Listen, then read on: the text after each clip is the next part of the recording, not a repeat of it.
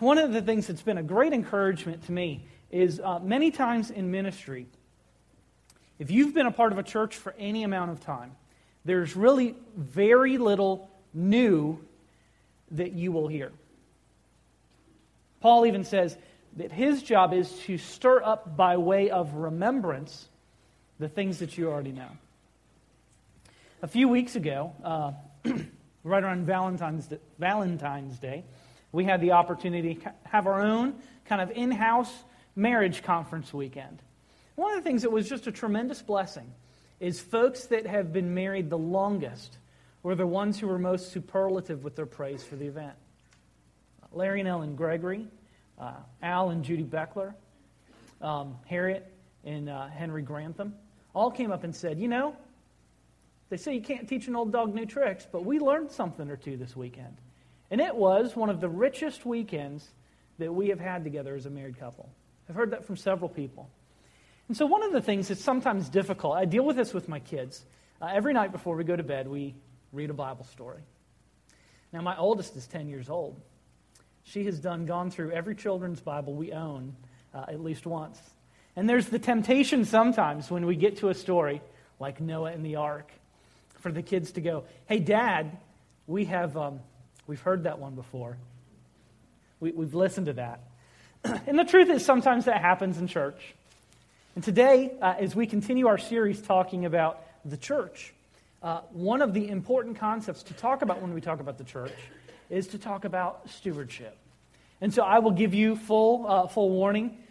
Today in our sermon, we will talk about money. So Donnie, you watch the back doors there. In some churches, when you announce that as your topic, goodness, you start to see men grasping their wallet, and you see women put the bear hug on their purse. And so let me assure you today that while we're talking about money, our goal is not your wallet. Not in any way, shape, or form. God is faithful to provide all the money that His church needs. And if He doesn't provide it, then we don't need it. There may be other questions that we need to ask. Today, our target is our hearts. Because you find this as a parent. If you settle for outward conformity to rules with your kids, you may get outward behavior, but inner rebellion. But if you get your kids' hearts, guess what you get? You get obedience on the outside and on the inside. And it's the same for us big kids too. If God has our hearts, then guess what else He has? He has our wallets. He has our calendars. And so today, I hope that you'll relax your grip on your wallet and your purse. And unless you have come to church wearing a bulletproof vest, that you will allow your hearts to be exposed to the truth of God's Word. Now, there is no denying that most preachers do not look forward to preaching on money. Part of that is because there have been a few knuckleheads out there that have been ungenerous in how they have handled leadership roles in church. There are a few folks out there that have been not above board in how money is handled. And so in the 90s and the early 2000s, scandals in the church have made preachers even more hesitant to address this topic. And their discomfort is sometimes very obvious in the way that they title their sermons. They try to be funny all the way throughout. And they call it the Sermon on the Amount instead of the Sermon on the Mount. Fit to be tithed. Blessed be the tithe that binds. Now listen, I'm not opposed to sermons specifically addressing giving and money. I'm just afraid that they miss the mark. Because there are people in our churches every Sunday that put their bills in the plate, but they keep their hearts far from God. And that's not the way that it's supposed to be. So this morning, I hope to set the whole idea of giving in a slightly different light. Now, I know if you have been in the church for a long time, there is the temptation to do just like my kids have done and say, but Pastor, we have heard that before. Well, this morning, let's just trust God that He will give us the instruction and the illumination that we need to be faithful to Him in our day and age. And so this morning we will be in Matthew chapter 13, and we're going to look at two very brief parables over 3 verses. Matthew chapter 13, we'll be looking specifically at verses 44 through 46. And it's important for me to set the context here a little bit. Matthew 13 is a fascinating chapter. It is one of the greatest collections of Jesus' parables. In this one chapter, there are 8 distinct parables that Jesus tells. Now, when you look at Matthew, Mark, Luke, and John, there really are about 38 parables, just depending on how you count them. 38 parables that Jesus tells. 16 of those, almost half, 43%, if my math is right, 42%, have to do with money and possessions. The truth is that Jesus spoke on money and possessions almost more than any other topic that he spoke about. Why? Because you really know something about a person when you know what they spend their money on. Isn't that interesting? If you want to know what is important to a person, 2 books you can check. Their appointment book and their checkbook. And you can pretty much figure out with a great deal of accuracy what is happening. Now, in Matthew 13, there's an important distinction that we need to know. The very first couple of parables that Jesus tells, he tells to a crowd of people. It says that there are great crowds that are following him. Chapter 13, verse 1 and 2. That day Jesus went out of the house and was sitting by the sea, and large crowds gathered to him. So he got into a boat and sat down, and the whole crowd was standing on the beach. However, when you get to verse 13, you see something that is very interesting. He talks about why he speaks in parables. In verse 13, he says, "Therefore I speak to them in parables, because while seeing they do not see, and while hearing they do not hear, nor do they understand." You skip down to verse 16, and he says, "Parables hide some things and reveal some things." He says to his disciples specifically, "But blessed are your eyes because they see, and your ears because they hear." Jesus spoke in parables because it hid things from whom they needed to be hidden, and they revealed things to whom they needed to be revealed. And so it's important to note that by the time he gets to verse 36, Jesus has transitioned from addressing the crowds. In verse 36, it says, "Then he left the crowds, and he went into the house. And his disciples came to him and said, 'Explain to us the parable of the tares in the field.'" So Jesus has moved from, a realm of public proclamation to now in a house, in a small group, talking to his most loyal followers, and then telling them and explaining some things to them. Now, parables are interesting. They are Jesus' most beloved teaching tool. We love them because they're short little stories or pictures, word pictures, that carry some punch, completely out of proportion to their size. I was asking a church member the other day if they had a good definition for what parables were. And what they told me was it was a couple stories told by Larry Muncie. I warned you, brother, it was coming. Parables are not 2 stories that Larry Muncie tells.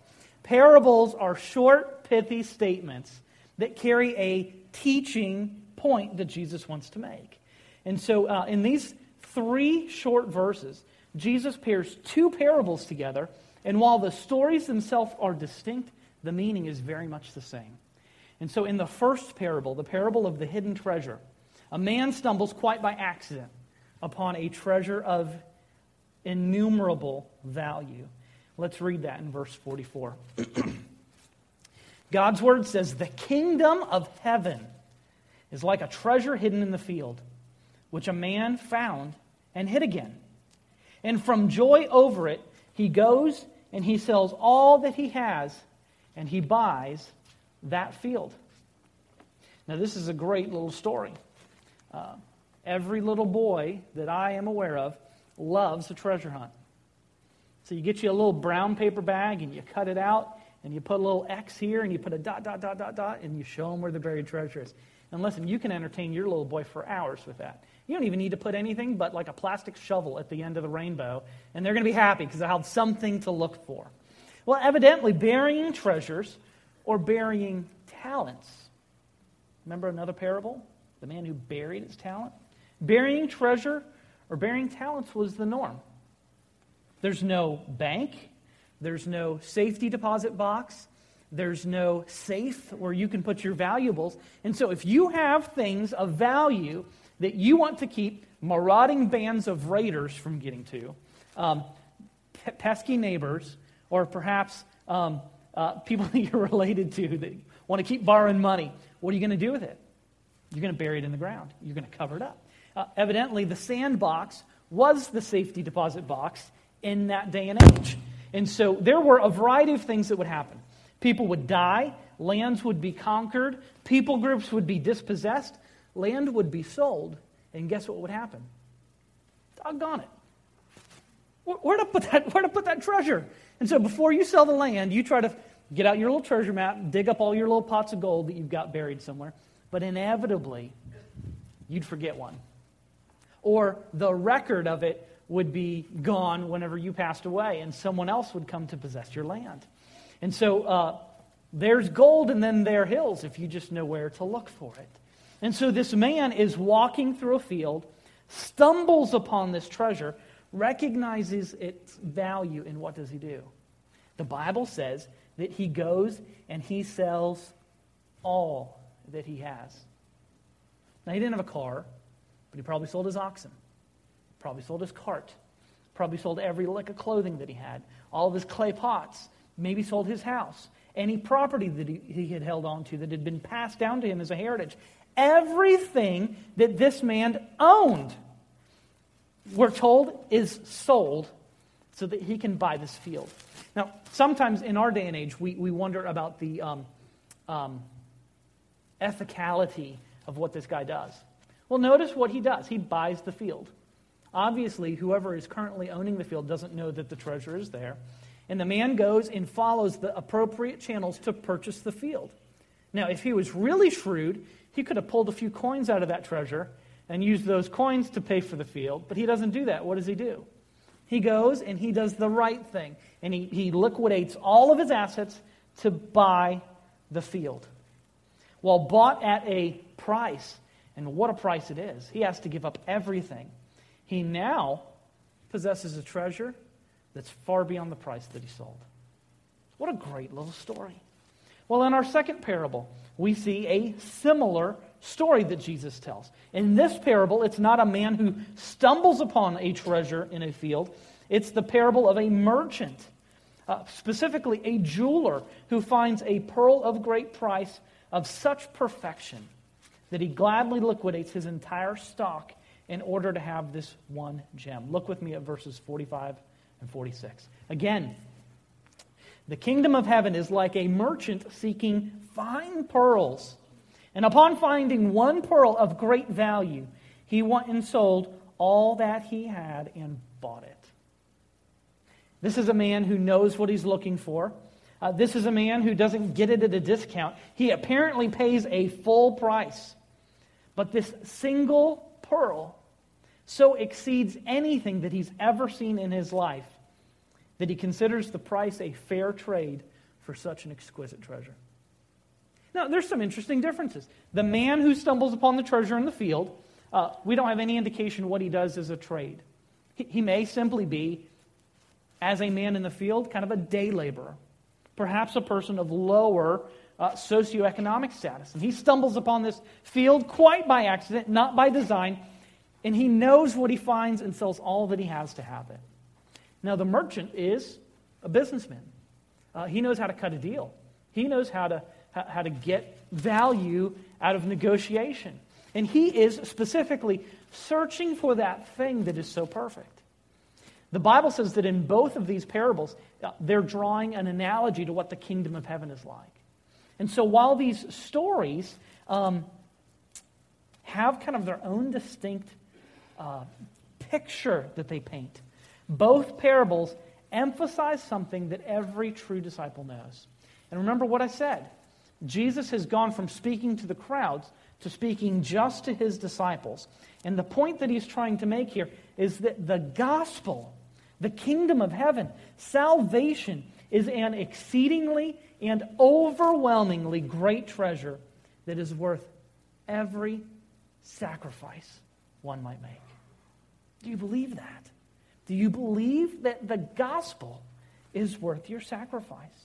For both men in our parable, the kingdom of God, the kingdom of heaven, the gospel is so infinitely more valuable than the cost of discipleship. Trick question. Is it costly to be a Christian? careful how you answer that. It cost the Son of God his life, his blood.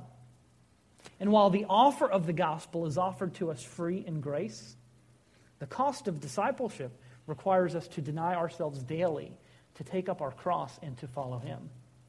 It is costly to be a Christian. But the Christian who is constantly mindful of the cost is not the person who is focused on the prize. Not the person who says, but the treasure before me so outweighs the cost that I have to pay that it's a delight for me to make this sacrifice.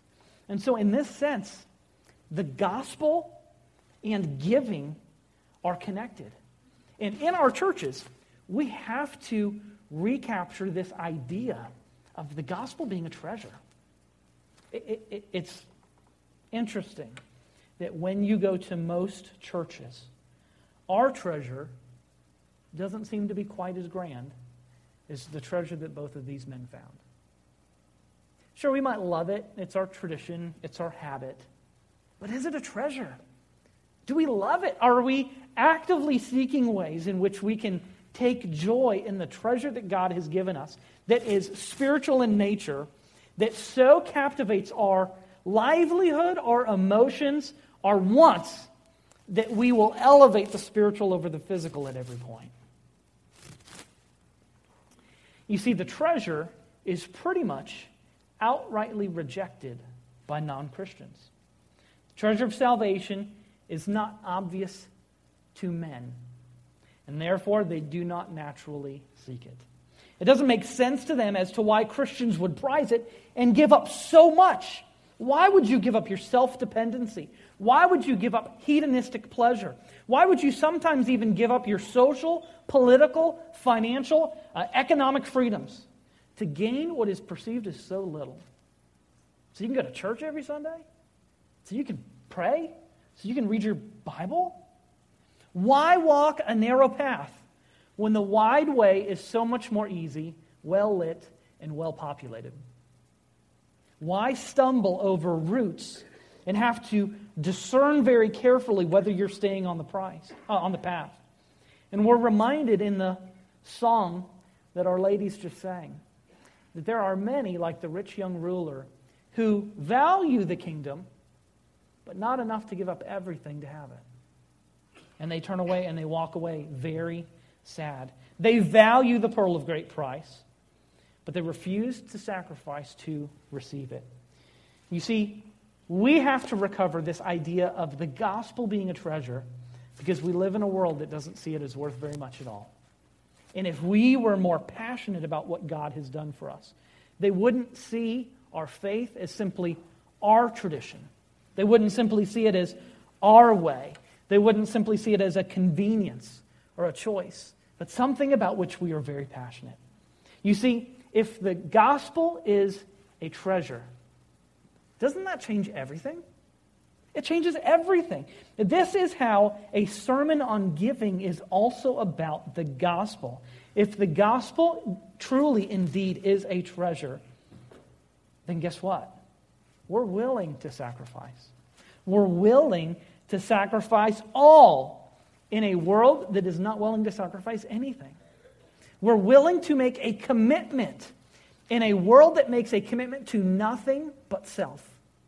And so when we have the opportunity to gather as Christians and even have the audacity to say that God owns everything we have and that it is our joy to give to Him, what a testimony to a world that doesn't understand anything but living for self. I love the words of a Scottish preacher named Thomas Guthrie from the 1800s. He penned this poem talking about the riches of the gospel, the treasure of the gospel. And he lists out all of these ways that the gospel is a treasure.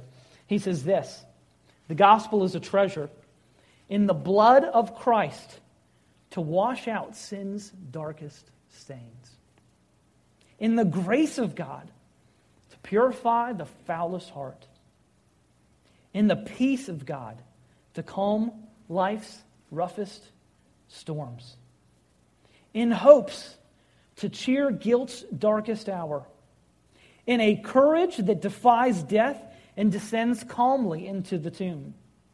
And that which makes the poorest rich, and without which the richest are poor indeed. The gospel has treasures greater far than east or west unfold, and its rewards are more precious than all the stores of gold. Friend, it's true. If you have found the abundant life, the life everlasting that God has given to you, it's a treasure. And just like a diamond, that every time you turn it just a pinch, it glimmers and glitters just a little bit differently. The gospel is a treasure for us to ponder. It's something for us to be amazed at. And so the problem, unfortunately, is not just that the treasure of the gospel is rejected by non-Christians, but it is many times undervalued by Christians. Many times undervalued by Christians. Our priorities oftentimes don't line up with what we say we believe about the treasure of the gospel.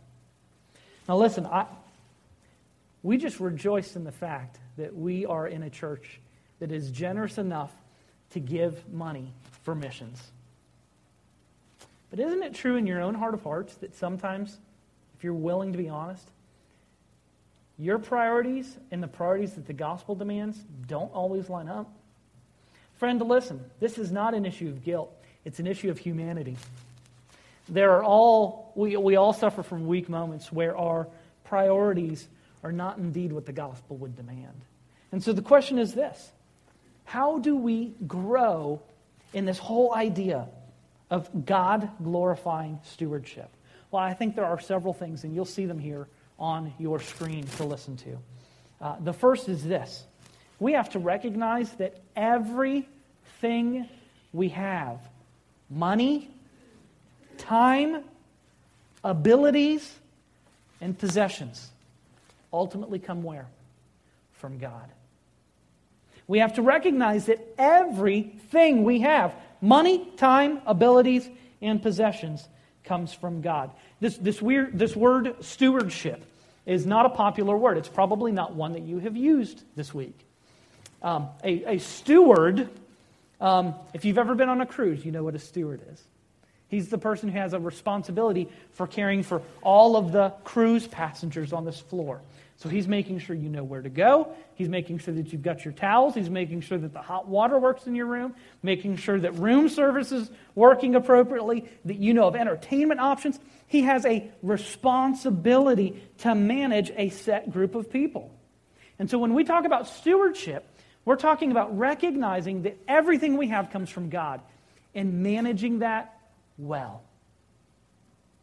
Managing our car to the glory of God. Managing our house to the glory of God. Managing our relationships, our marriage, our parenting, our relationships with coworkers, with neighbors, to the glory of God. In some way, a steward might be like a butler.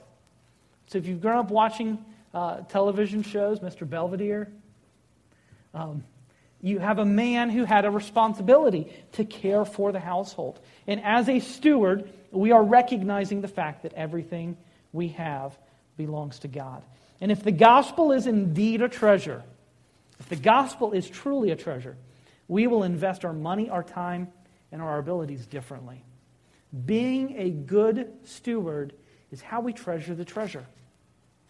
Number two, we have to recognize that stewardship is about all of life, all of the time. There is the temptation in churches that when we talk about stewardship, the only thing we talk about is what you put in the plate. Therefore, stewardship is only about 5 minutes in the service when the silver holy plates get passed around the church. Listen, that's definitely a component of stewardship, but that is not all that stewardship is. Stewardship is about all of life, all of the time.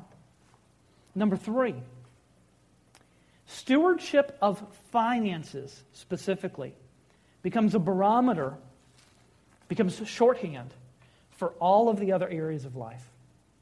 You know, we said this, finances become a little bit of a telltale signal of what people's other priorities are. And so when you look at a checkbook, when you look at a appointment book, you can figure out what a person values, what a person's priorities are. I think it's interesting that there's only one thing that God says you can't serve and serve God at the same time. Why in the world would God single out money and the love of money to say that you can't serve God and mammon? Money has the ability to make you selfish, self-reliant, self-contained, self-made man. You just can't do that. So looking at how someone spends their money and how they spend their time, allow this whole idea of finances to be a barometer for other issues of spiritual health. And if we look at some facts, the facts are not encouraging as a nation. You know that the average gift to a church is between 1% and 3% and falling. For about 40 years, since about the 1960s, church giving, charitable giving, has been at about the 3% mark. Now, according to some experts, over the last 4 years, charitable giving has gone from a 40-year rate of around 3%, that some are saying it really appears that we have cut that in half over the last 4 years. So a long-standing tradition of 3% giving to churches and to other charitable organizations has been cut in half to about 1.3%. Does that surprise you? It's kind of shocking to hear, but we've lived with it for so long that it's just interesting. Now, according to some calculations that we've done over the last couple of weeks, Northside is on the high side of the national average. So if charitable giving is around 1.3%, we're quite a bit closer to the 3%. That is some cause for rejoicing, but we have to understand that when we talk about biblical giving and we have some conception of the tithe, to congratulate ourselves on a 3% charitable giving is kind of like congratulating yourself on having a higher failing grade than your classmate. Hey, I got a 57%. You got a 50. Woohoo! I don't know that that's the motive that we want. There were several of us that had the opportunity here in early January to travel to a really neat, very promising stewardship campaign, financial education ministry for churches. Based upon our church attendance, our church membership, and kind of the demographics, what zip codes we lived in, they provide a service where they look at averages in your area, for us, Rock Hill, and they look at what our attendance numbers, membership numbers look like. And they crunch all those numbers and they spit them back out and they tell you what your church budget would look like if your members tithed. You want to know what that would be? It was over, Reed and Candy, you're going to have to fact check me on this. It was over $1.5 million. 1.7? 1.7 million dollars. Anyone know what our budget is right now? Just out of curiosity. About 600,000. So that bears that if we should be at about 1.5 million and we're at about 600,000, we're about a third of the way that we need to be. Now listen, that's why we have this conversation. This is a much better conversation to have when you're not in a money crisis. I served at a church that had $1,500 in the bank. And they called an emergency business session to say, what are we going to do? Because we don't have enough money to pay our staff right now. What do we cut? That's not a fun conversation to have when you're immediately faced with the implication of having to make hard choices. Now listen, for whatever reason, God is at work in our congregation. Our giving is healthy. We had a wonderful time today. That doesn't mean that that does not invalidate the fact that we need to examine our hearts and to really examine whether we believe that the gospel is a treasure. Now, the truth of the matter is that national statistics indicate that much less than 5% of Christians tithe.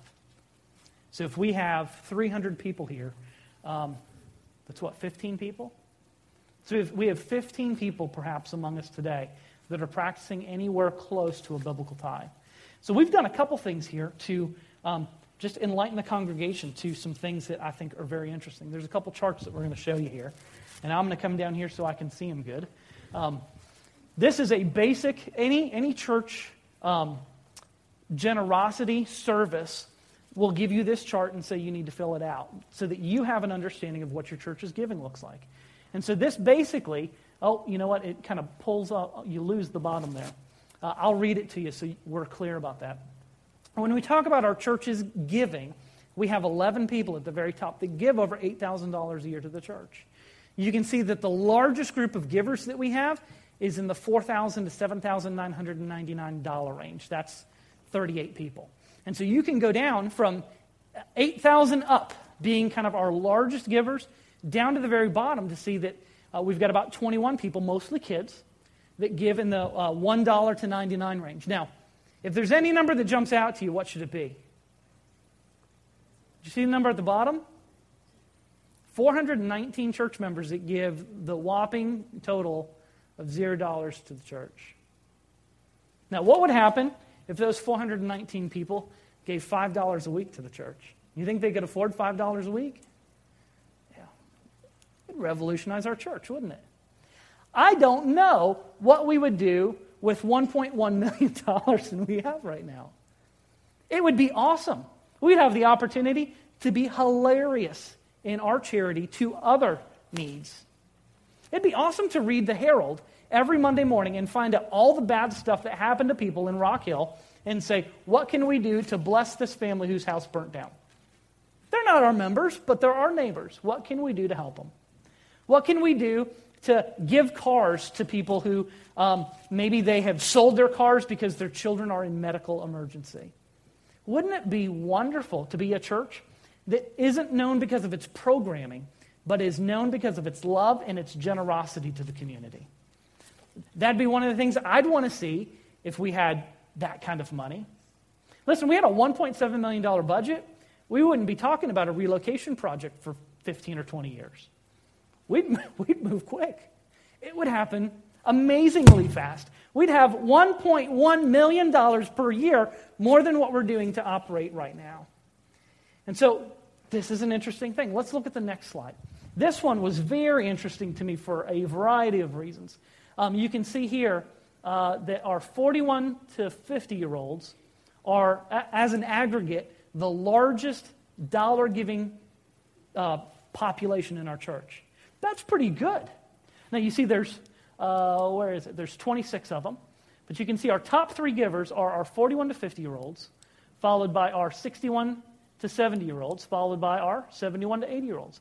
And you can see the relative size, the number of givers. This doesn't differentiate whether you're a single giver or whether you give as a couple. If you give as a couple, you're one of those 38. If you give as individuals, then you're one of those people. This is giving units, not singles versus couples. It's just units. Now, here's the thing that's really interesting. You can see who the top three people within our life, where they are when it comes to their giving. It's our 40 to 50-year-olds, our 60 to 70-year-olds, and our 70 to 80-year-olds. But when you stop to look at what their gifts are per capita, when you take their total giving and you divide it by the group, here's something that's really interesting. Our largest per capita giving group is, again, our 40 to 50-year-olds. So our 40 to 50-year-olds are leading the way.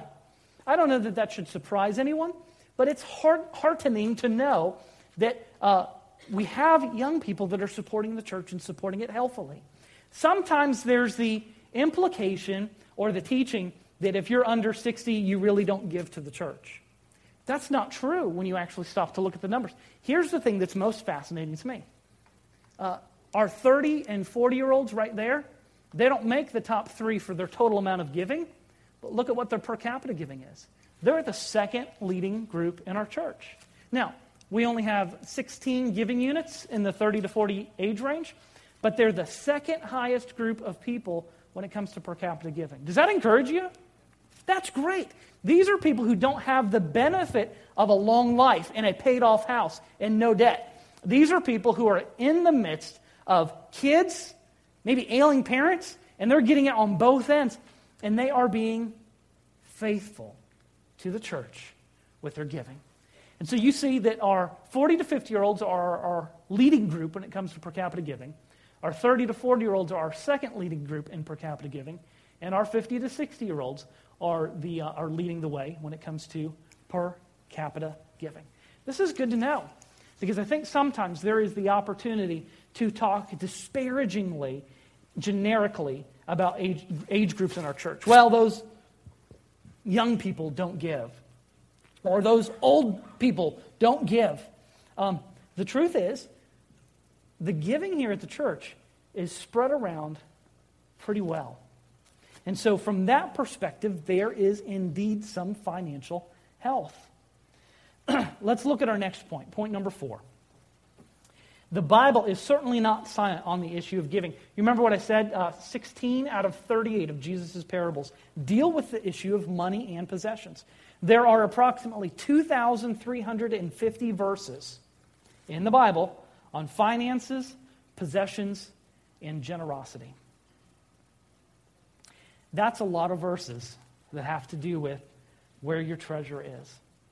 Point number 5. I think this is a good one. You do not give to a budget.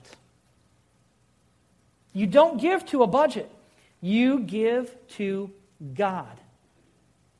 I know some folks who their giving is dependent on what last week's offering was. And so if you were $6,000 over what was required, guess what they get to do this next Sunday? They get to not give. And so, well, we're meeting budget. Does the Bible put any kind of qualification on our giving? No. And when you have the mentality that you're giving to a budget, you're tempted to do really strange things with your money. That's why we say you don't give to a budget, you give to God. The goal is not institutional survival. The goal is life transformation, not financial transactions. It is good for you to learn how to hold your things with an open hand instead of a clenched fist. You're giving God control over more of your life. Now, the truth is, as people give to God, guess what happens? The church does not suffer. The church will thrive. And the truth is that churches very rarely have budget problems. Instead, they have faithfulness problems when it comes to people holding on to things and not being content to give to God. I don't know about you, but aren't you glad that you're supposed to give according to your income instead of God making your income according to your giving? What if He changed that for a week or two? Your income was based upon your charity, your generosity. Well, don't think about that too long. Just asking the question. Number 6. I'm fully aware that this is going to step on some toes, so I'll have a little more explaining to do. Tithing is not the best approach to talk about financial stewardship. Now, there's no denying that tithing is a biblical concept. It is, however, an Old Testament concept. That changes when we get to the New Testament. The New Testament concept is sacrificial giving. Why, when the Christian faith started in a Jewish context, do we not worship on Saturday? Why do we not worship on Saturday? Somebody's got to know this. Because Sunday is what? Resurrection Day. The church, which started out among the Jews, changed its day of worship because the resurrection of Christ changed everything. And they said, in distinction to our Jewish forebears, we're going to worship on Sunday, not on Saturday. Well, let me tell you why I think the New Testament pattern is sacrificial giving as opposed to tithing. Jesus is our model. What did Jesus sacrifice? Everything. He gave it all up to purchase a people for God's glory. And so I will say this. Don't think that sacrificial giving is less than 10%. If God required 10% in the Old Testament, and He requires sacrificial giving in the New Testament, let me just be real honest. There are some people in our congregation that 10% is not a sacrifice anymore. You have been wise with your money. God has blessed your generosity. So if you hold to an Old Testament concept, you go, I've done my 10%, I'm done. Guess what? You might not be sacrificing. There's a thing in geometry that is very helpful. And I'm in very dangerous territory talking about math while my wife is out of town, so I will try to make this very, very, very quick. What's the instrument that does the circle? Is it a compass? Okay, the compass. Okay, so you take a compass, you poke the sharp pointy end into the paper, and you draw yourself a circle. Okay, and that circle is life. There are two concepts when it comes to geometry that have bearing upon how we live as Christians. The first is called bounded set identity. What a bounded set identity is concerned with is the boundary, the circumference. And what they want to know is, if this is out and this is in, this is where the boundary is, what do I have to do to get inside the boundary? So if you are a bounded set giver, what is your mentality? How little do I have to give to be a good Christian? Now listen, we'll rejoice at any kind of faithfulness, even half faithfulness. It's better than no faithfulness. Bounded set people are concerned about the boundary. What do I have to do to go from here to here? Not here, just from here to here. In contrast to that, bounded set dynamics is centered set dynamics, which they're not concerned about the boundary, they're concerned about the trajectory. So you might be out here. You might not be doing anything, but you start putting $1 a week in the plate. What have you just done? You've taken a step. You might not be in yet, but what are you doing? You're moving in the right direction. And then who knows, maybe a couple months down the road, you put $5 a week in. What are you doing? You're moving in the right direction. And here's why this whole idea of moving towards the center, not worried about the boundary, but moving to where God's heart is, and we know that God's heart is towards sacrifice. He did it with his Son. Is that there is the temptation as Christians to become very proud of the fact that we've tithed for 40 years, and we're content to hang out here. Where after 40 years, shouldn't you be closer to the heart of God when it comes to sacrificing of all the things that he has given to you? And so here's the good news.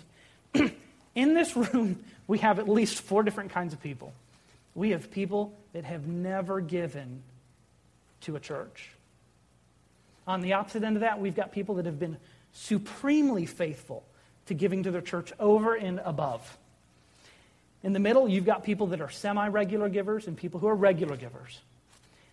All 4 of these groups of people can learn from this distinction of bounded set versus centered set. Perhaps in your faithfulness, or perhaps just getting started out, you hear 10% and you go, oh my goodness, I'm not doing anything. How can I get to that? Take a step in the right direction. For you, a step of faithfulness might be putting $5 in the plate on a Sunday. That's what, $250 a year. That might be tons more faithful than you've been last year. Listen, if we have 300 people here and everyone increased their giving to the church by $5, you know what net effect that would have on our church budget? About $80,000. $5 a week. That's pretty amazing. And so the question for you is not where you're standing, but where you're moving to when it comes to sacrificing for God. And so lastly, I conclude with this statement, number 7, that we need to find ways to give progressively, to give systematically, to give spontaneously, and to give simply. Find ways to give progressively, systematically, spontaneously, and simply. Listen, when we talk about giving progressively, it's the challenge that I've just offered. There are all kinds of people who are here today. Non-givers, semi-regular, regular, superabundant. Giving progressively applies to all of us. If you have given the same amount for years, is God asking you to release your grip on the things that you are holding on to? $5 a week could be a big deal to our church, whether you are a non-giver or a superabundant giver. Find ways to increase your faithfulness in your giving. Give systematically. I am doing something that I have done for the first time in my life. I give weekly. Now, part of that is I get paid weekly. I used to get paid monthly, and so I tithe monthly. here's kind of the realization that I came to. People actually look at the giving statement when the newsletter goes out, and they go, oh man, look at what our giving was this week. Now, if you've been here for any period of time, you know that basically the first week and the third week are good weeks for us. Second week and fourth week, don't look. You might not be real happy with what you see. Here's the deal. We have a weekly budget, so I give weekly because I want to see our cash flow not do this. I want to see it do this. It's very difficult come October, November when we start trying to predict cash flow, what's going to happen, because our giving is so irregular. And so you may be one of those people that has the ability to give weekly. Anyone that manages money knows that this and this makes any kind of prediction very difficult when it comes to budget planning. But if we are giving weekly, if we're giving very systematically or just regularly, it helps to make our cash flow look a little bit different.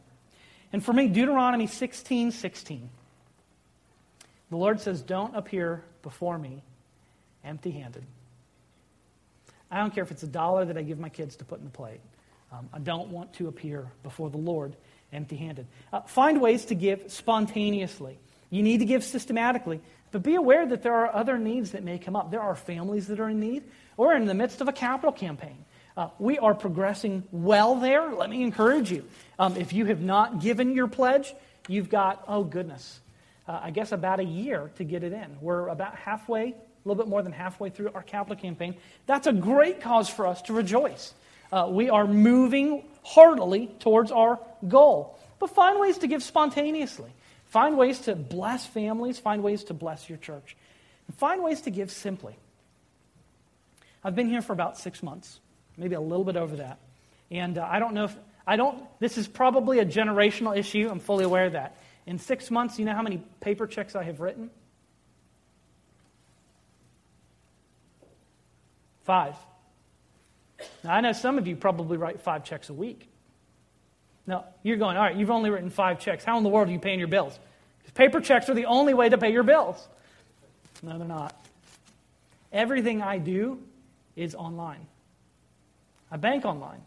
Switch money from checkings to savings accounts. Send money to family members. I do it all online. And so I would say, if you're under 40 and you never bring your checkbook to church, guess what you're never doing? You're never giving to God.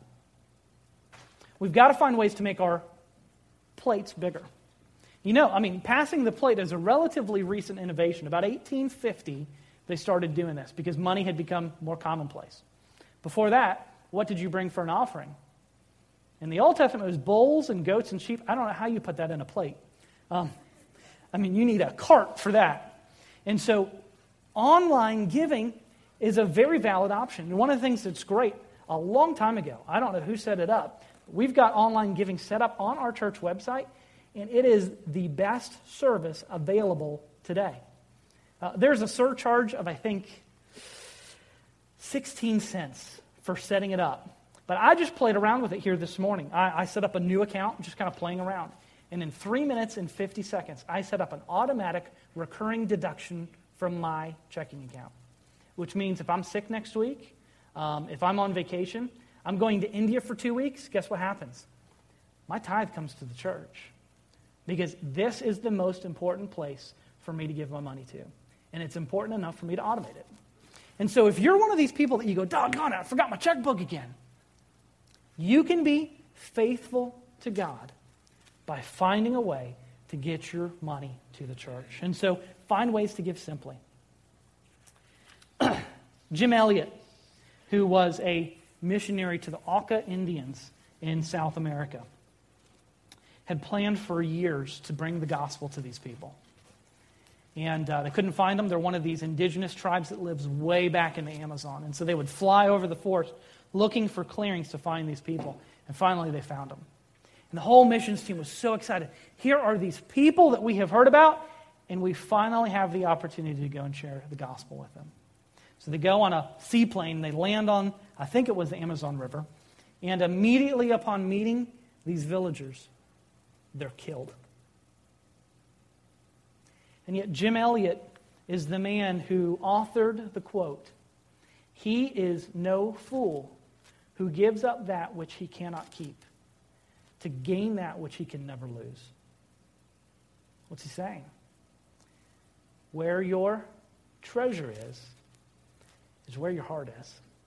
And so, friends, I hope that you hear very clearly that this is not a negative message. God has blessed every single one of us. Now, it doesn't look the same from family to family. He owns everything that we have. And when we properly understand the gospel as a treasure, giving to God becomes one of the most supreme acts of worship that we can do. It becomes a get to, not a got to. And I just wonder, what would your church do if we were 3 times as faithful as we are right now? Fantastic to dream about. And God will, by His grace and for His glory, give us the ability to be more faithful. This morning, if you hear this and you go, these people are crazy. They're talking about giving up their hard-earned money to God. And this whole idea of sacrificing for someone that you can't see doesn't make sense to you. We would love to talk to you about what the gospel means, about what Jesus did for you, that puts in context why gospel people are giving people. If you're here this morning and you go, I don't know that I get all this. We don't want to talk to you about your money. We want to talk to you about your heart. And we want to talk to you about your soul. There are some of you here that are looking for a church to call home. Say, where's a place that's going to give us biblical fellowship, biblical teaching, worship that magnifies who God is? If you're interested in joining this church, we'd love to have you. We should be a better church because you're here, and you should be a better person because you're here. There may be some of you that just go, there are a variety of issues going on in my life, and I need to find a way to renew my conviction and my commitment to serving God. So we have our time of invitation here this morning. I invite you to come. If you stand with me, let me pray for us, and then we'll prepare to sing. Lord, we thank you for this morning, and we thank you for your word. Lord, there is no way we can ever outgive you. We did not have to wake up this morning worrying about whether the sun would rise. We may have to worry about our clocks a little bit this morning. But Lord, you're faithful and true. You minister your grace and your mercy to us in many different ways. And even having been in this building for an hour, we have been enriched by the time that we've had together. There have been friends that we have seen. There has been encouragement that we have gotten. There have been ways that even you have applied this message from your word to our hearts. So, Lord, we acknowledge that when we come to worship, we tithe our time. But, Lord, we want to give to you everything that you deserve, for you are a great and awesome God. We give you the thanks for the many ways that you have blessed us. May we attempt to bless your name by the way that we give. In Jesus' name we pray. Amen.